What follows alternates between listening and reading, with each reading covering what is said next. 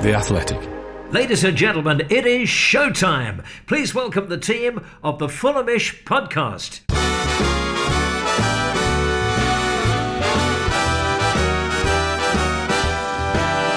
It's the Fulhamish podcast, your independent voice of Fulham FC, brought to you by The Athletic UK. My name's Sammy James, and in today's podcast, we're going to be discussing the SW6 derby as Fulham ultimately fell short. It was a tale of two halves in the first half, a very even match, if anything, bossed by the home side. But Anthony Robinson's ill-advised lunge on Azpilicueta, and I really hope he's having a speedy recovery, changed the match in Chelsea's favour. And whilst Fulham put up a brave attempt to hold on to a 0-0 draw in the second half, a little moment of quality and a small mistake from the goalkeeper ultimately meant that we got 0 points from the match. And in a weekend where some of our relegation rivals picked up important points, can Fulham stay in the Premier League? We look good, that's undoubted, but can Fulham actually muster enough points to stay in the division? I'll be getting the opinions today of Jack Kelly. Oh, hello. Ben Jarman. Hello. And Guy Barlow. Hi, Sammy. All right, well, Ben Jarman, you're in charge of the 3-word reviews today. I know you've had a little peruse through them. So what were your favourite ones? Today, we have taken our 3-word reviews from Twitter, or as Jack Kelly likes to call it, the Bird app. And we have chosen Ryland Jenkins' SW6 is red, Farrell Monk's Red Saves Blues, DW's Dark Side Jedi, PFFC's Too Much in brackets Jedi Force, and then the Envoy with Red Eyed Jedi. I just enjoyed all the Star Wars ones quite a lot there, as you can tell. We basically have deduced that you're a nerd. It's not that, it's very obvious. Yeah.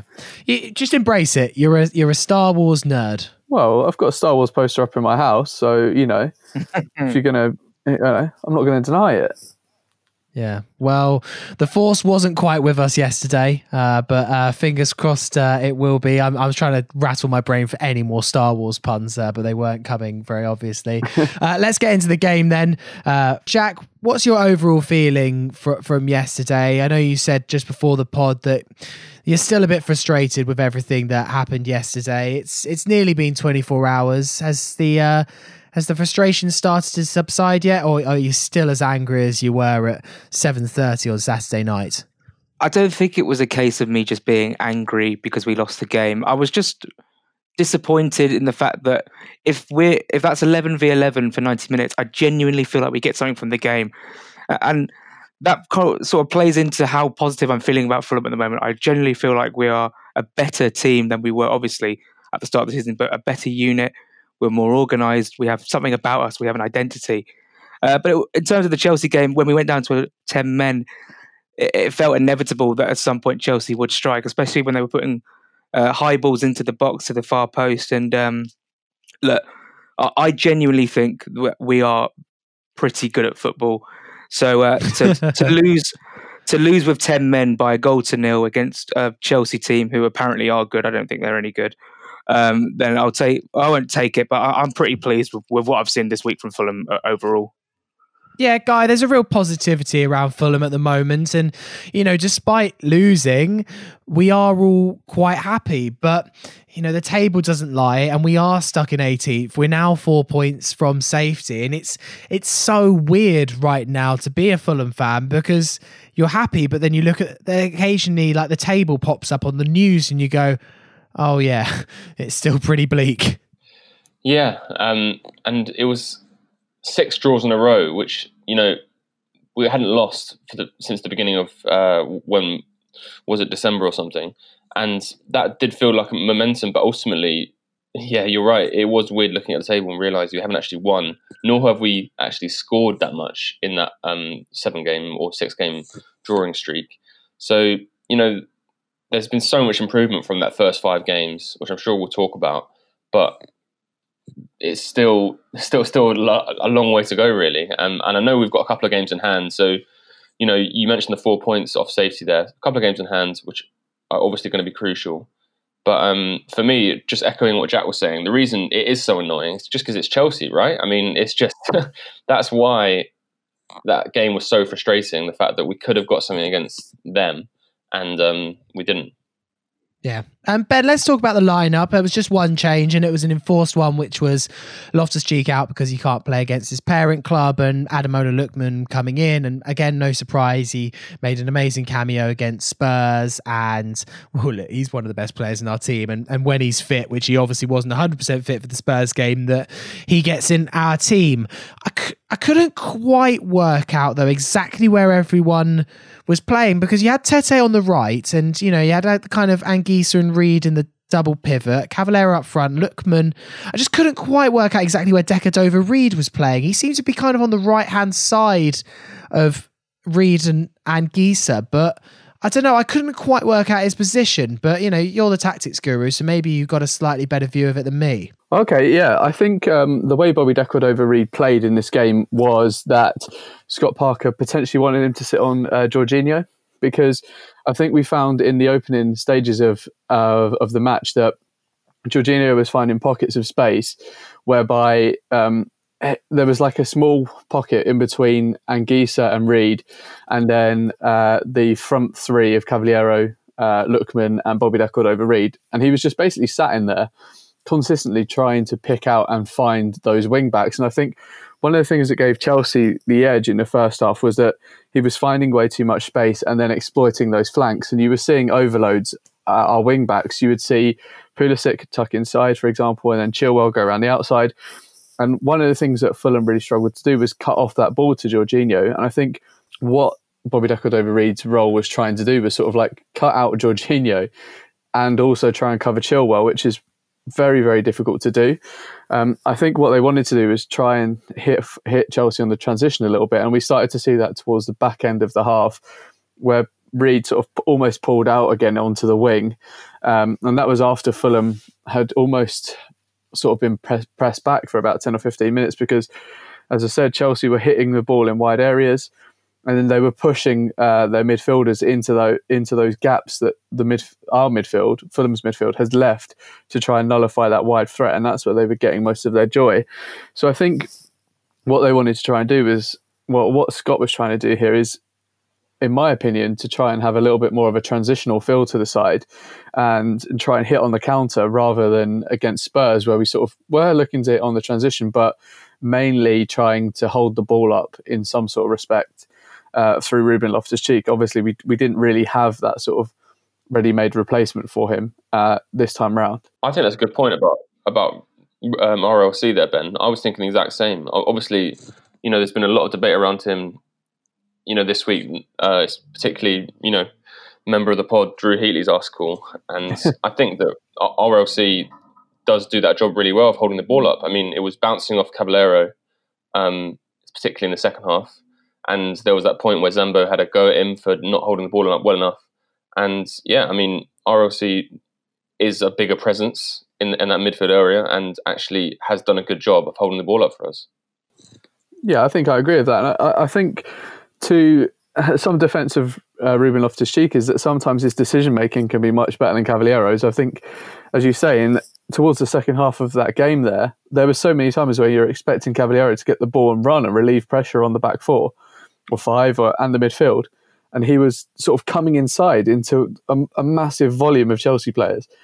Surely common sense dictates that he should be trying to hit the wing and relieve the pressure using his pace and athleticism. I think Cavaliero's got a lot of what you look for in a number 9, the pace, the athleticism, but just doesn't have any of the finishing qualities. Yeah, and the thing with Cavaleiro is he can do one part of the hold-up job, which is he can actually control it quite well, and often in the second half he did manage to trap the ball, and I was like, okay, well done, now can you find the pass to somebody else? And that was the point he seemed to be really struggling with in the second half, because it was difficult in the second half, I'll grant him that, because he was always going to be outnumbered, but even in the first there was a few moments where you're like, can you ship it? Oh no, he's giving it away, and then that was what was quite frustrating really with Cav yesterday. I mean, Jack, we've got to, before we talk about Anthony Robinson and that challenge, we've got to talk about the chance that went begging for Cavaleiro. With honestly, if that goes in, am I being biased to say that I think that's one of the goals of the season? Just the build-up play beforehand. If Cavaleiro just finishes that off and puts it in the corner, certainly I would think it was Fulham's goal of the season. I don't know if it would be the Premier League goal of the season, but just that team play, the back heel from Lookman to Robinson, and then the 2 passes after that, it was stunning and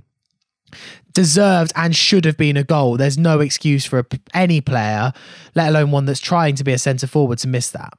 Yeah, it was a really nice move, quick in transition to get the final third.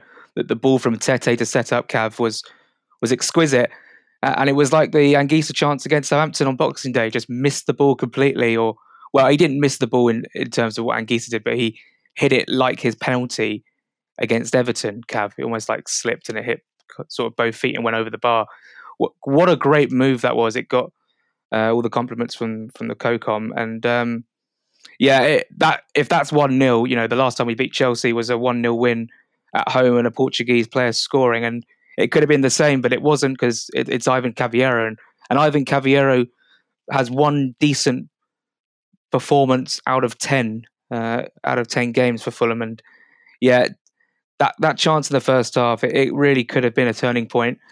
And then a few moments later, we get the sending off. So that's really hard to take, and that's the one that's living rent free in my cranium at the moment. I mean, Guy, it probably was. I think there maybe have been a bit of discussion amongst Fulham fans that, maybe Cavaleiro can be the answer to our goal scoring problems after that. They have a brilliant header against Spurs, but I think that proved that, a recognised striker gobbles that up. If you have Divock Origi up front, and I know we keep mentioning his name, it's because there's a lack of options, really. Even a Dwight Gale probably gobbles up that chance, and it's not Cav's fault that he's not a recognised striker trying to fill the role of someone that should be, really. Yeah, I think, again, I'm perhaps not as down on Cavaleiro as maybe the wider Fulham fan base, because I think, like the rest of the team, he's improved and he's been asked to play a different position. And I know that, in football, you don't have time. In general, managers, players, you need to get results quickly. But if you look at the amount of games he's actually played in this position, what is it, like 6 or 7? So, there's a long way to go in the season still. And I think that, maybe just have a bit of, I know it sounds a bit rubbish, but maybe have a bit of faith and actually think that he will improve, as he already has done, and he will start taking those chances. I think that Cav offers us, he's always tried to offer us something out of nothing. And so I think that's typically during the Championship, but I feel like this level it's a lot harder to have a massive influence on the game if you're only playing sort of like a bit part role, if you know what I mean. As in, Fulham don't boss the ball that much as they used to. We are trying to play on the transition in very quick elements. But I do think it's very, very difficult for us to sort of not criticise Cavaleiro, because he is there to score goals, and he is there to ultimately put chances like the one he had away. I would say that if you were looking at Cavaleiro that played for Wolves 3 or 4 years ago, would he have put that one away? He probably would have. I guess it's a case to say that we need a number 9, but as we'll come on to say probably later in the question section, that it was a very, very limited market this time around in January. Obviously, with COVID, with Brexit, I don't feel there's a lot of options out there. So we may have to just brace ourselves to grin and bear it. Jack, then let's have a look at the incident that, in my opinion, decided the match. The whole game turned on that incident. Anthony Robinson's challenge on Azpilicueta. Okay, my question to you, Jack, is it a red card? That's what I want to know. Do you think it's a red card? My biased head says no. I think maybe the game's gone a little bit soft. It's one of those where it's halfway between a yellow and a red. It's like an amber card. And I think it reminds me of Harry Arter's red card against, not because of the challenge, because of what happened. Harry Arter's red card against Cardiff last season, and an influenced red card, you would say, because of Azpilicueta's reaction and because of the crowd's reaction in Cardiff, basically made the referee's decision for him. I think Azpilicueta completely over eggs it and basically gets Robinson out for his ridiculous reaction, grow up. Yeah, Robinson's I'm frustrated because Robinson is such a great asset for us down that left-hand side, and he's going to be a big miss for us for the next 3 games. Is it a red? Shall I actually answer the question? No, it's an amber. It's an amber card. Guy, do you believe it was an amber card? I mean, for me, it was just one of those where no matter what colour it was, I was just frustrated that Robinson gave the referee a decision to make. Yeah, absolutely. That was my prevailing feeling as well. The fact that, it's in the opposition third. It was, yes, it's 50-50. You want to, I guess, leave one on your opposite number as they kind of were. Azpilicueta and him were having a bit of a battle done that right. Chelsea's right. And yeah, I absolutely agree. There's no need for him to make that tackle. And I'm going to say that, if a player had done that against him, we'd be screaming for a red card. And I do think that, for me, it's not an amber. It is a red. And that would be my position if I was asked. I'm wholly with Guy on this one. I think it's a red card. There's a lot of unnecessary force in there. Yeah, I don't think he catches Azpilicueta too much, but at the same time, I think the intent is there. And if you look at it from in a contextual point of view, we're on top in that game, or in that particular element, in that particular part of the game. And as Guy said, he's starting to win the battle against Azpilicueta. He was streaking past him, using his pace to get past him. We were trying to find those 1-2s around Azpilicueta, who's so good positionally. We were starting to find him out in terms of getting it behind him. It's just, in my opinion, a young player that's trying to make a mark on a derby, that's had a rush of blood to the head and has made a really ill-informed decision to try and win the ball with unnecessary force just before half-time to sort of give us a bit of a G-up, but it's gone really, really badly, and I think it is a red.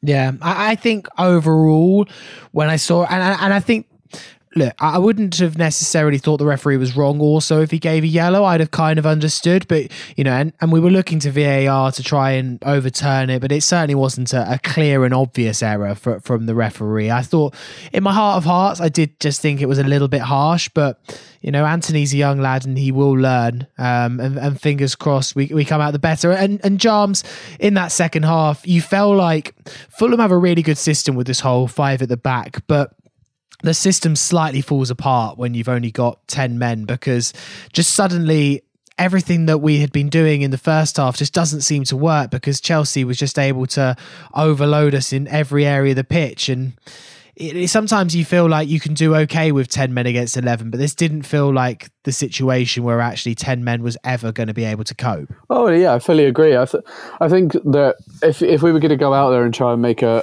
more of a sort of not a fist of it, because I do think we had a very impressive display down to 10 men against a team that has good quality, especially in wide areas to cross in. But I do think that remaining at 5 at the back allowed us to be put under way too much pressure, because it meant it was very, very difficult to have an out ball that then allowed the team to push up the pitch with it. So I think we noticed, and we spoke about it just a few minutes ago, when Cavaleiro got the ball, he was isolated a fair amount. But I think had we had one less in defence and maybe another option in midfield, then potentially we could have seen the ball, being taken up the pitch a little bit more to relieve that pressure, to allow Fulham to reset. And as you say, Sammy, they started to overload us in wide areas. We saw crosses starting to come in from the fullbacks from a little bit more of a deeper area that were looking for that back post run. We saw a couple of crosses from Hakim Ziyech. We also saw a couple from Pulisic on the other side, where they were really trying to sort of hit that winger or that striker that was attacking the back post. We saw it even more when Tammy Abraham came on. And I think that had Fulham maybe a switch to a back 4, maybe had someone that was a little bit closer to Cavaleiro, because you look at the space between him and Lookman, they were fairly far apart. If you had someone up there, I think maybe we could have pushed that team up the pitch a little bit more. Jack, I mean, Fulham were valiant in that second half, weren't they? And, rightly got a lot of plaudits on Sky for the way that they managed to hold out as long as they did, and weren't without their chances either. I mean, the moment where I think it was Rudiger and Mendy had a little bit of a breakdown in communication, and kind of the ball fell to Cavaleiro. I mean, I really thought that Fulham might just score there, and that really would have put the cat amongst the pigeons. It would have been sensational if we were to nick a winner and get the points over Chelsea, but it just seemed as though the only way we'd win the game is if we just got a lucky break on the break. But I think we defended pretty well in the second half, given the circumstances. But in terms of going forward, there were limited opportunities, and this is where we really are crying out for a number 9. And this is where the issue is, that we definitely do need a striker in January. I can't fault the players' effort in the second half. Honestly, I want to bring positive vibes because, you know, we have lost this game, but at the same time, we've played so well in the last few weeks that I don't want to slander anyone. I just think that we are a very, very decent side, and I just think that, you know, in that second half, the limited chances we did have, you know, we almost took one of them, but they were very limited in the opportunities we did get.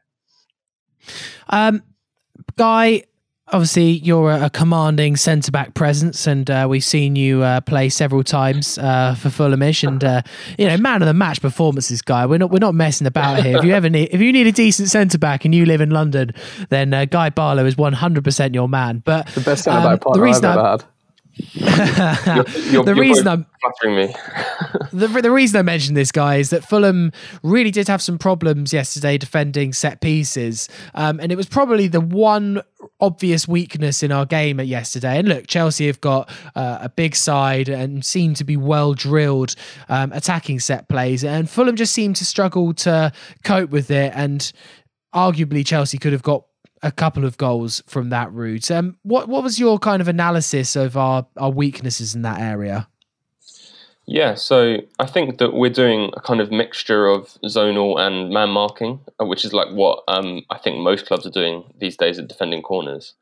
And we had a few moments where, you know, with zonal, it's all about like passing on the men who are running into the box, or not passing them on rather, and, you know, staying with them. And we had a few moments where, you know, Tosin was caught up. I can't remember who he was caught up with, but he was grappling with someone, and, you know, on another day that might have been given against us as a penalty. But in this case, what I was just thinking was that actually the delivery from the corner is just very, very good. And even when you are zonal and man marking, if every single corner from either side is coming into that, around that penalty spot, or in between that area between the 6-yard box and penalty spot, it's going to be hard to defend. And I think, you know, I don't want to pile on praise on a Chelsea player, but I do think that the delivery was just great every single time. Yeah. The goal, Ben, came about eventually. We kind of got breached, didn't we? Areola punched out Chilwell's cross and it fell to Mason Mount.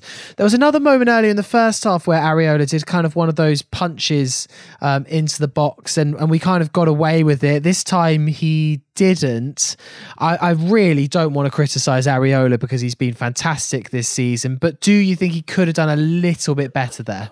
I think the cross has slightly wrong-footed him, and I think that it's come from an angle that is fairly irregular, and I think that's why it's sort of set him back a little bit. And I think, to be honest, what he's done is set himself slightly incorrectly on his starting stance. But I'm not a goalie, so I can't really criticise him that much. And I think he keeps us in so many games. I think there are, again, some absolutely wonderful saves from him in this Chelsea game alone that sort of kept us, especially in the first half, that kept us in it. I think that it is unfortunate. Obviously, it's dropped to Mason Mount there, but as you said in earlier in the podcast, like, they were overloading us in a lot of areas, and they were getting a lot of people in the box. So I kind of feel like, a mixture of sort of positional error, but also I really struggled to criticise Areola after his start to his Fulham career. Yeah, exactly. And then, you know, we did this podcast on Thursday and said he's probably the best keeper since Van der Sar. So I don't want to be too hypocritical here and suddenly start criticising him. But look, it was a moment that he obviously could have done better, and I'm sure he would be the first to say that. And he also did produce plenty of saves in this game that kept it at 0-0 for so long.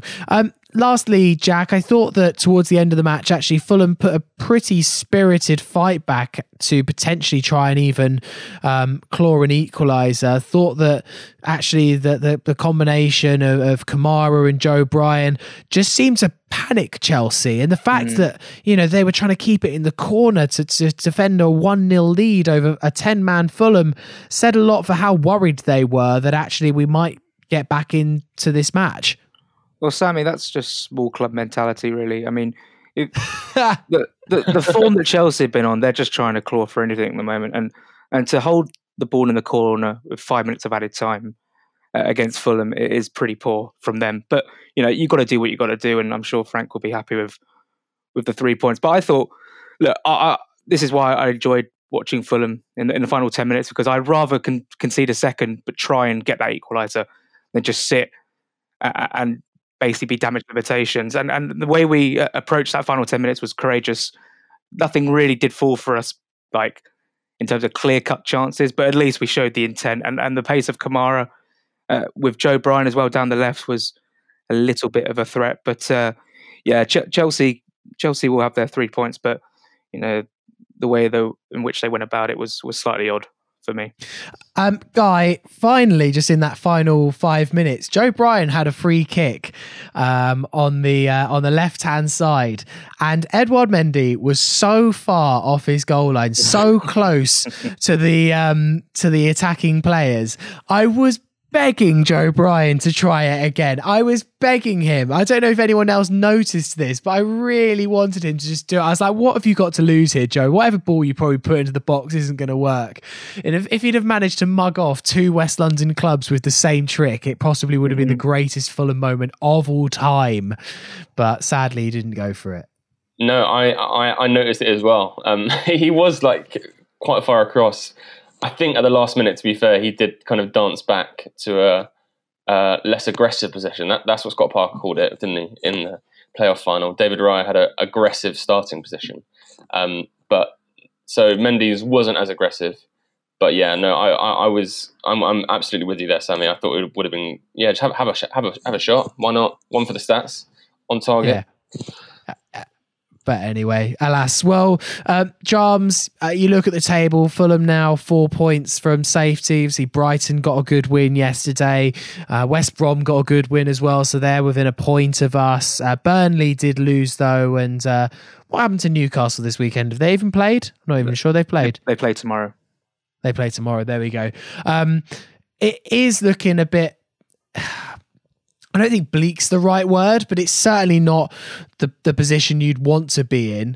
I think Fulham are going to have to start turning some wins in soon, because as much as you could say that Fulham, were unbeaten in 5 with all those draws, we now haven't won in 7, which is never good. Well, yes, 1 win in 7 is not good, or not winning in 7 is terrible. But then also scoring 3 goals in 7 games as well, which I believe the record is currently, is also not very good if you want to start to survive. I think we need to. I've always been a very on side with what Scott has done in terms of switching to this back 5, but clearly what it has done, and what it has illustrated is that we are now very much struggling to score. And you're going to have to score goals to stay in this league, because there aren't many porous defences across the league, I say, in the top 14. So we're going to have to start picking up points off those guys. And the way to do that is, as obvious as it sounds, is by scoring goals. So we're going to have to find some sort of solution. Obviously, I'm sure there'll be comments about Alexander Mitrovic and where we can fit him in. And I'm sure there'll be comments on what other areas of the pitch can we sort of exploit to get more goals. But I think it's becoming blindingly obvious now that Fulham sort of need to kick on in this last half of the season. It's all well and good turning a corner, but you sort of have to keep propelling yourself, otherwise you get swallowed up. Yeah. Okay. Well, we're going to take a quick break, and we've got lots of questions, some of which Ben has already anticipated. We'll get into those next. Hey, it's Kaylee Cuoco for Priceline. Ready to go to your happy place for a happy price? Well, why didn't you say so? Just download the Priceline app right now and save up to 60% on hotels. So whether it's Cousin Kevin's Kazoo Concert in Kansas City, go Kevin, or Becky's Bachelorette Bash in Bermuda, you never have to miss a trip ever again. So download the Priceline app today. Your savings are waiting. Go to your happy place for a happy price. Go to your happy price, Priceline. Part 2 of the Fulhamish podcast. Sammy James here. I'm joined by Jack Kelly. Hello. Guy Barlow. Hello there. And Ben Jarman. Hello, listeners. We're going to do a United preview in a little bit, but first let's go through some of the questions that came through. You got my little Star Wars reference there. Oh no, what did you say? I said hello there. Oh, what Obi-Wan Kenobi says. I would never have got that in a million years, but very, very nice.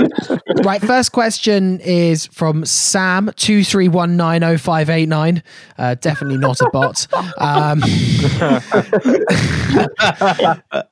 He says, feel like a broken record, but do the pod agree that our wastefulness from set pieces is as costly to us as lacking a striker? Other teams around us pick up lots of their points from them, and it feels like a missing link to our game. Guy, I got you to talk about set pieces at one end, so I might as well get you to talk about them from another. He does raise an interesting point here that, look, we aren't scoring lots of goals, and clearly there isn't a massive amount of goals in this team. There's only one goal that I can think this season that's come from a set piece, and that was a pretty fluky one, which was the own goal by Matt Ritchie against Newcastle, which did technically come from a corner, but not exactly in the traditional sense. Oh yeah. Maybe that's one area that Scott Parker needs to look at if we are to kind of find a few more goals in this team, because chances aren't going to come about all that much. But if we can take, even 2 or 3 from set pieces, it would help us big time. Yeah, I think that I don't know, like set pieces have always puzzled me in that I think people think that a lot more goals come from them than they actually do. Like, I think Chelsea, a stat flashed up yesterday, Chelsea scored 8 goals from set pieces this season, which is the most. So, if we've got 1 or 2, in the percentage-wise, that's not that far behind. And also the danger from set piece that I'm always thinking about is the fact that you get counted on if you put it in the box and they head it away. Like, that's more dangerous. And against someone like Spurs the other night, so many of their goals have come from those types of counter-attacks from opposition set piece. So, and I actually also think that Parker has shown a bit of set piece noose. Like, obviously we had the Joe Bryan goal in the playoff final, as we mentioned earlier, and I can think of several other examples where we've done a little layoff or a little floated to the back post. So I think he is up there. It's just maybe the ball isn't falling to our way in the box, but I guess that's that. I think for me, I'm gonna disagree with Guy Barlow for the first time in my entire life, in that I actually feel that we could do a little bit more out of set pieces, because when you look at our side, I think traditionally Fulham have always been quite a smaller side, other than Hangland and a couple others that spring to mind that obviously buck that trend. But when you look at the back line here now, and you have 6'5" Tosin Adarabioyo, 6'3" Joachim Andersen, 6'2" Anguissa, like, there are some options that we can get that ball in the box. And you see it quite often that Fulham try and float the ball to the back post for Adarabioyo to head back the other way. But quite often the delivery, in direct contrast to what we were talking about earlier with Chelsea, is terrible. And oftentimes you see it just float straight into the goalie's hands. I can remember watching the Southampton game it was Boxing Day, wasn't it? When the ball floats into Alex McCarthy's hands so many times, where we're just trying to do the same corner over and over again. I do wish that we sort of, attack the front post a little bit more, try to pop it on the centre, on the penalty spot. Like, I do wish we sort of had a little bit more of a variety to our set pieces, rather than just trying to plonk it on Adarabioyo's head all the time. I mean, I get that, but then, like, we haven't got James Ward-Prowse or Mason Mount standing over the ball. Like, I'm not really, but I guess we're kind of agreeing in a roundabout way that if you haven't got someone good actually putting the ball in the box, then you've got to be more creative and maybe even go it short, which I know everyone hates. I don't mind a short corner at all. I get where you're coming from in that it nullifies the threat of a counter attack. And you do sort of get to keep hold of the ball a little bit. I mean, one person that can deliver a ball is obviously Neeskens Kebano. I mean, he's generally better at scoring from set pieces, but we know that he's got a bit of a whip and a dip on him. This question from Dean Gribble is, why, when chasing a game, does Scott never opt for Kebano? Kamara has always been his go-to, but I personally don't see what he brings to the team in any way, shape or form. Kebano has a good delivery. Why make him warm the bench? And Jack, I fully agree that, like yesterday, well, maybe not yesterday, but maybe in the Spurs game when coming on late, that I think we should see Norm Neeskens Kebano, plus the added fact that if Fulham do get a late free kick 25 yards out or stuff, I'm very confident that Neeskens is going to give it a good effort, unlike Bobby Decordova-Reid, who didn't hit it more than halfway up the wall against Spurs. Yeah, it's an option. I think Kebano is an option, but the problem is, but I know everyone loves him and he's a bit of a club hero and he can score the odd free kick, but he's actually not that good at football. But no, honestly, I think he's an option. But in a Premier League game against decent opposition, I remember I was away at Preston last season when we lost 2-1 and he came on. He did absolutely nothing. And that sort of sticks in my mind when I think about Neeskens Kebano. So, look, I would bring on Abu because I think Abu is more dangerous when it comes to counter-attacks and he's quick, although he's a bit of a bull in a china shop, doesn't really know what he's doing half the time. But with Kebano, I think he's too predictable. Jinks inside and then swings one in straight to the keeper's arms. And it's just, rinse and repeat, really. Just put that on repeat. But I don't know. I just think that we're lacking a bit of quality in the attacking options at the moment. And he came on against QPR and scored, but that is against QPR and they're genuinely woeful. So I think we need new attacking options in this actual window. Can anyone offer a counter opinion that Neeskens Kebano isn't very good at football? Well, I was just going to say, if you look in the football dictionary, under players who are better when they're out the team, Neeskens Kebano comes up every single time. Like, I felt like his whole career, when he's been not playing, everyone thinks he's amazing. And he's come in and, apart from maybe 5 games at the end of last season in the Championship, I'm with Jack. He's not very good. He's a fun guy. I like him a lot. But, he's not Premier League quality. The only thing that comes to my mind is that if I speak, I'm in big trouble, Mourinho mean. It's just... I think, honestly, he would have gone in the summer had he not had a 5-game amazing stand at the end of last season and was awarded with a contract. But I've said it before, and that's just my opinion. I'm going to disagree with all of you that I think Neeskens Kebano would be a great option. I slightly think he's a bit hampered by the fact that he plays the same position as Ademola Lookman, who is an incredible winger. And I think if Neeskens Kebano could play a bit more on the right sometimes, that I think he'd do half a job for us sometimes. And I think he can have a bit of quality, plus his threat from set pieces as well.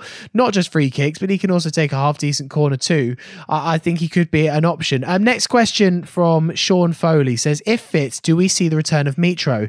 With the delivery capabilities of Brian and Tete, seems a no-brainer. Now, Ben, Tete and Mitro earlier on the season did have a good partnership, and there was those 2 games in a row against Ipswich and Leeds where they combined, and Tete's cross, Mitro's header, and it was a goal. And particularly, we know how much that Brian and Mitro linked up in the Championship. I think there was maybe 8 assists from Brian to Mitro last season, 7 or 8, can't remember the exact numbers. And Brian's going to be playing the next 3 games.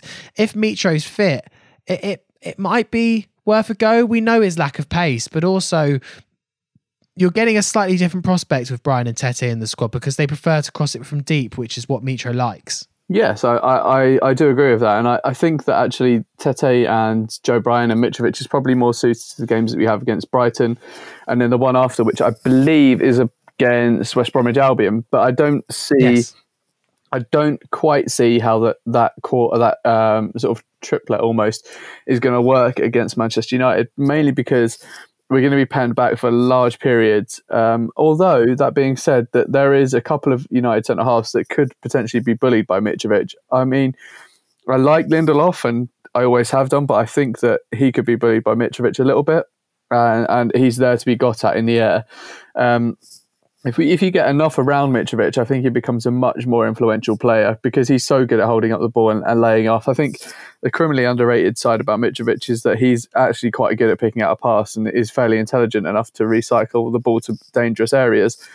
I think quite often on the podcast, and I'm very guilty of it myself, I'm very, very, very guilty of pigeonholing him into, he's too slow to move around, and he's only good for headers and that sort of thing. But I think against West Brom and against Brighton, and hopefully just get him match fit against United, he can have much more of an impact. One thing I did want to say that I didn't say earlier in the podcast is that I did find it very strange that during the second half, we came out and Ola Aina went to left wing back, and that Tete sort of came in one, and then Bobby Decordova-Reid went to right back, when actually I thought that the balance of Aina and Tete down that right-hand side was really good, because it meant that Tete was a little bit more threatening, and it seemed to make more logical sense to have Joe O'Brien in at left wing back just to take the ball away a little bit more and give us that threat from sort of like deeper crossing positions.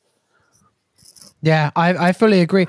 There was also a moment where suddenly they switched, I think, for 5 minutes in the second half, and then seemed to switch back. I was a bit confused. Speaking of wing backs, Lee Warner asks, who in your opinion has been better at right wing back, Tete or Reid? I think Tete's been decent since he came back, Jack. Well, yeah, Tete is a right back, so it's his more natural position than Bobby Decordova-Reid. But I think that Bobby Decordova-Reid needs huge... You're all right, mate. Yeah.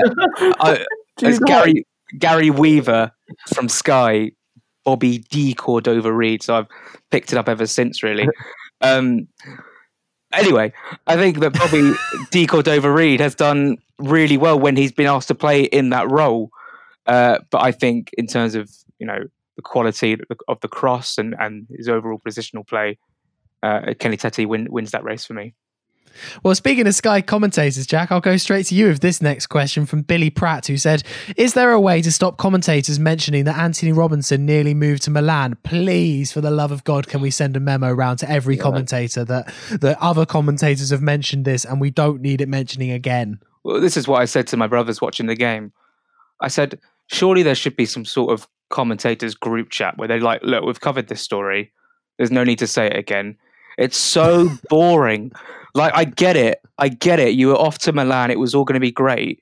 But you're not there now. You're at Fulham. You're one of the biggest clubs in the Premier League. And you're doing a job for us. So it's such a bore. Like, it's obviously a heartbreaking story in terms of he didn't get to his dream move to Milan and Wigan didn't get their money. But move on. I mean, perfectly put. I did see something earlier on Twitter. I think actually it might have been in one of our group chats where it's like commentator bingo bets on Sky Bet. They're definitely doing this just so they can get more bets. I saw that. Conspiracy theory number one. I'm not a COVID denier, but I will back this conspiracy. Okay, right. Well, final question from Johnny Bosco, whose @ is Dro Exotic. I mean, I've got so many questions, but anyway, Johnny Bosco asks, have you heard anything at all about a transfer? I haven't seen a single thing. Guy, have you seen anything that is of note regarding Fulham bringing in a player? I know that Peter Rutzler on The Athletic, theathletic.com/Fulham pod, if you want to read his articles, mentioned that Fulham have ruled out going for Dwight Gale. But other than that, I've not seen an awful lot. Yeah, the only thing I think we had posted this morning in our chat was the making Lookman permanent for £15 million. But that's literally the only thing I've seen. I think... what I'd be looking at, Ben briefly touched on this, with all the uncertainty over COVID and, Brexit with signing players. Like, is there anyone right now that we could be looking at who's banging them in the Championship or even League One, or like Adam Armstrong at Blackburn, or oh my gosh, yes, someone like that who, someone currently playing lots of games and would slot into a system like ours. Well, yeah, Adam Armstrong. I've been banging that drum since September. I mean, this guy is frankly unbelievable for Blackburn. Not only that, he's got a signature celebration, which he just runs to the camera and just puts his arms in the air. It's magnificent, and we need that sort of, striker at Fulham. He's quick, he's pacey, he's got a finish on him, and he's also got, A as his first name, which again would slot into the Fulham team nicely because we just have a team full of A's. So Adam Armstrong to Fulham. It's either him or Josh King that my group chat keeps arguing over. This whole Divock Origi thing, I'm not really too sure about. But the thing is the only thing is, Jack, with someone like Adam Armstrong, have Fulham got the kind of cash to be able to bring him in? I think you're talking 25, 30 million to bring in a player like that mid-season. Have Fulham got that kind of money at the moment? I think we've got money. It's just whether we want to spend it now or wait for the summer. But frankly, a striker is the difference between us staying up and going down. So I think Tony Khan needs to stop wrestling for one and start actually. I'm sure he's having conversations with everyone every day. But in terms of what's the date today? It's the 17th. I mean, we are now a couple of weeks away from the window closing. If we don't get in a striker, that's it until the summer. It's now or never. And I think that Adam Armstrong, look, even if we offer a player the other way, I can't. Maybe Cabano. Just offer Cabano, and get Adam Armstrong in. If we manage to trade Adam Armstrong for Neeskens Cabano, we will have had. All right, I was going to say. I mean, I love Neeskens Cabano, but that would be the trade of the century. That would be better than Adebayo. If we manage to pull that off. How many playoff semi-finals has Adam Armstrong scored in there? No, he'll score this season if Blackburn make the playoffs. And I genuinely feel like they could make the playoffs, and Adam Armstrong's going to take them into the Barclays. Okay, right. Well, we'll leave it there for the questions, and then after the break, we'll look ahead to Wednesday's game against Man United. Welcome back to the Fulhamish podcast. It's Sammy here with Jack, Guy and Ben, and we're going to look ahead to Wednesday's game against Man United. The midweek games coming thick and fast.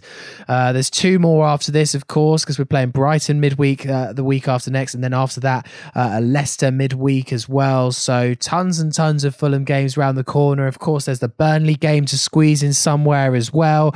If we reach the fifth round of the FA Cup, there's a midweek game there. So an awful lot of Fulham Football Club happening in the next month or so, you would believe. But the next game is United, and look, they are on a very, very good run of form. They are top of the league, so it's going to be difficult for Fulham to get anything out of this. The first question, I'll go to you on this one, Ben. Elijah asks, what system do you think Parker will go with now that Reed and Robertson won't play against United? That's one thing that we didn't mention in the first part of the pod, was the ridiculous yellow card that Decordova-Reid picked up for a wonderful tackle. The fact he got a yellow card for it was an absolute disgrace. It means it's his fifth yellow card of the season, so he's out. No Reed, no Robinson against United. Presumably no Mitro and Kearney, but I don't know exactly. So who does he go with? Well, we always think who have we got that's going missing and who we're going to replace them with, but we have Ruben Loftus-Cheek coming back in. Yes. I don't think that's... I know that the tide is obviously not a whole wave of positivity towards Ruben Loftus-Cheek at the moment, but he's a ready-made replacement for Bobby Reed out there on the right-hand side. Or if you even wanted to play him number 10 and have more of a dual threat down the middle with him and Cavaliero, then you could.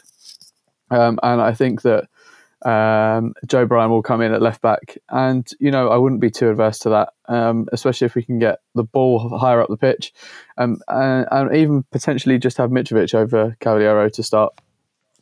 Yeah, I think that is my sentiments. If Mitrovic is fit, I would like to see him, especially if Joe Bryan and Kenny Tete are both playing. And yeah, you make a good point there, Ben. We do fortunately have ready-made replacements in these areas. Guy, I assume you'd go with a fairly similar team for this one? Yeah, I think that what's worrying me, all those games you just mentioned, is fatigue, particularly given that Scott confirmed we had, I think it was 9 positive cases, and obviously one of the key symptoms of COVID is fatigue, and I think we saw it with Ademola Lookman yesterday, and I think that it could be a factor going forward again, especially for the rest of this month where we've got those 2 huge games away from home. So that's travelling as well. And so maybe what I'm trying to say is maybe we should rotate a bit more against Manchester United, anything we get against them would be a bonus. They are top of the league. They're in a great run of form. So maybe it could be an opportunity to change things up a little bit ahead of the, ultimately much bigger games against West Brom and Brighton.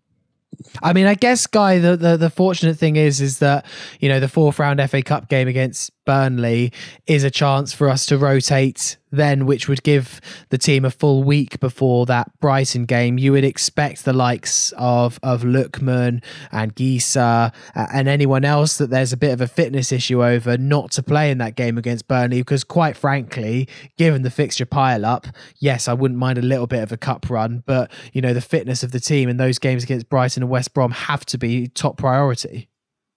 Yeah, you're right. And I think it's more likely actually that Mitrovic comes back in and starts that game against Burnley in the Cup rather than starts against Man U in the league. And probably the same with anyone else who's not 100% fit. Yeah, I feel like that has to be just one that Scott Parker will not forfeit. I'd like the second team to try and get a result against Burnley, and no doubt Sean Dyche won't be putting his first team out against us either. And, the sad thing is with the FA Cup this season is that I just don't see us going for it in any game unless we somehow manage to blag our way into the quarter or semi-finals, at which stage maybe just by the nature of it we have to take it a little bit more seriously. Ben, this is one for you from Reece Benjamin, asks, if Joe Bryan plays well for these next few games, does he lock out Robinson, or will Robinson get back in regardless? A really tough question. Obviously, I can't give you the answer until we see him play the next 3 games. But I would say my instinct probably says that Joe Bryan will probably make way for Robinson to come back in. I think when you look at Robinson's stats, the amount of successful dribbles he has per 90 is very high. The amount of pressure relieves he has per 90 is high. And also the sprints that he puts in as well gives us something that Joe doesn't. I get Joe is fairly quick and he has a fantastic delivery on him, but I think what Robinson offers is that ultimately he's really good on a transition because he has raw pace that allows him to fly up and down that wing, and I think that will be the deciding factor for me, because I think Scott is moving away from sort of like the technical ability of his players into who's got the most athleticism right now. Yeah. One question here, Jack, from Carl Kent, who, is basically asking whether maybe that the United game could be the last game for a little while where we see the back 5, and will Scott potentially think about changing the systems, starting with the Burnley game as a bit of a trial run for the Brighton and West Brom games in order to give Fulham a little bit more possession in those matches where clearly Fulham can dominate those teams, although we know that Brighton are a very good passing football team, if sometimes they do lack the goals, very similar to ourselves. It's tricky because our defensive record has been so quite good over the last few games, and the system seems to be working. I mean, we're getting decent results. I'm actually really starting to enjoy this system, and I think against teams like Burnley and Brighton and West Brom, who we play soon, our fullbacks can push up a little bit more, and we've got a little bit more control in those areas. But overall, I just think we're so solid, and if you're solid from that foundation, it's going to give you a little bit more zip going forward. And we generally do have the players on the counter attack, the players through transition, like the likes of Anguissa, Ruben Loftus-Cheek, and then up front with Ademola Lookman. I'm really buying into this system, and to change it completely or to alter it, for me, would be a backward step. I think, I don't want to draw examples with Chelsea, but you do look at that Chelsea team who played that back 3, back 5 in that season. They won the league with Conte, and they were just fantastic. I'm not saying we're anything like them, but it's always good to stick with a system. And if it's working, then it's working. I don't see a need to change it up as yet. Final question, and this is from me, lads. So I went on Twitter last night and very boldly said, putting it out there, we are staying up this season. I'm so confident in this team. And I'm adamant that at the end of the season, either we stay up and it's great and I can quote retweet it and say, look at my confidence back in January, or I am going to be on the football images that precede unfortunate incidents account. And you know what? Either's fine with me. So as my final question to all of you, I want you to put your neck on the line and tell me, are Fulham staying up this season? I want no maybes or, oh, it depends on this. I just want yes, no answers. Are Fulham going to stay up this season? So Jack, I will start with you, and I'm pretty confident what you're going to say. I'm saying yes, Sammy. Yeah, you think Fulham are staying up? It's not. I think Fulham are staying up. You're putting your neck on the line. I'm saying yes. I've been banging that drum for a few weeks now. Okay, Guy Barlow. Fulham are staying in the Premier League. Oh, and is it a clean sweep, Benjamin? Fulham are staying in the Premier League. Oh, I love it. Total confidence on this podcast. I mean, look, I feel like it's a bit bold to say that, but I just believe this season. There's something about it. You know, you can look at the league table from the same time in 18-19, and whilst Fulham had played 2 more games, because we have 2 games in hand now, we only have 2 more points than we did that season, but everything in the water is different. It just feels so much more positive than it did that time, that season. Just something about us. So we shall wait and see. Difficult game against United, and obviously those 3 games afterwards, well, minus the FA Cup one, are going to be much more winnable fixtures, and fingers crossed Fulham can start to pick up some points and potentially move up the table, which is what we all want to see.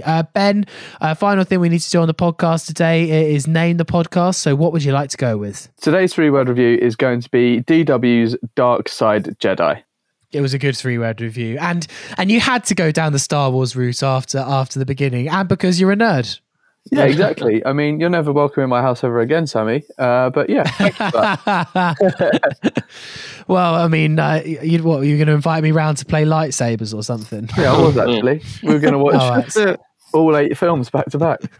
I'm actually a bit sad now. That sounds like a fun evening, actually. So, all right. Well, thank you very much for listening today. We'll see what happens on Wednesday against United. Myself, Jack, and Peter will be back with the Thursday podcast, looking back at that game and then looking ahead to the FA Cup 4th round match against Burnley, which is a week today on the Sunday afternoon. So, as I said, thanks for listening today. Jack Kelly, thank you for being on. Thanks, Sammy.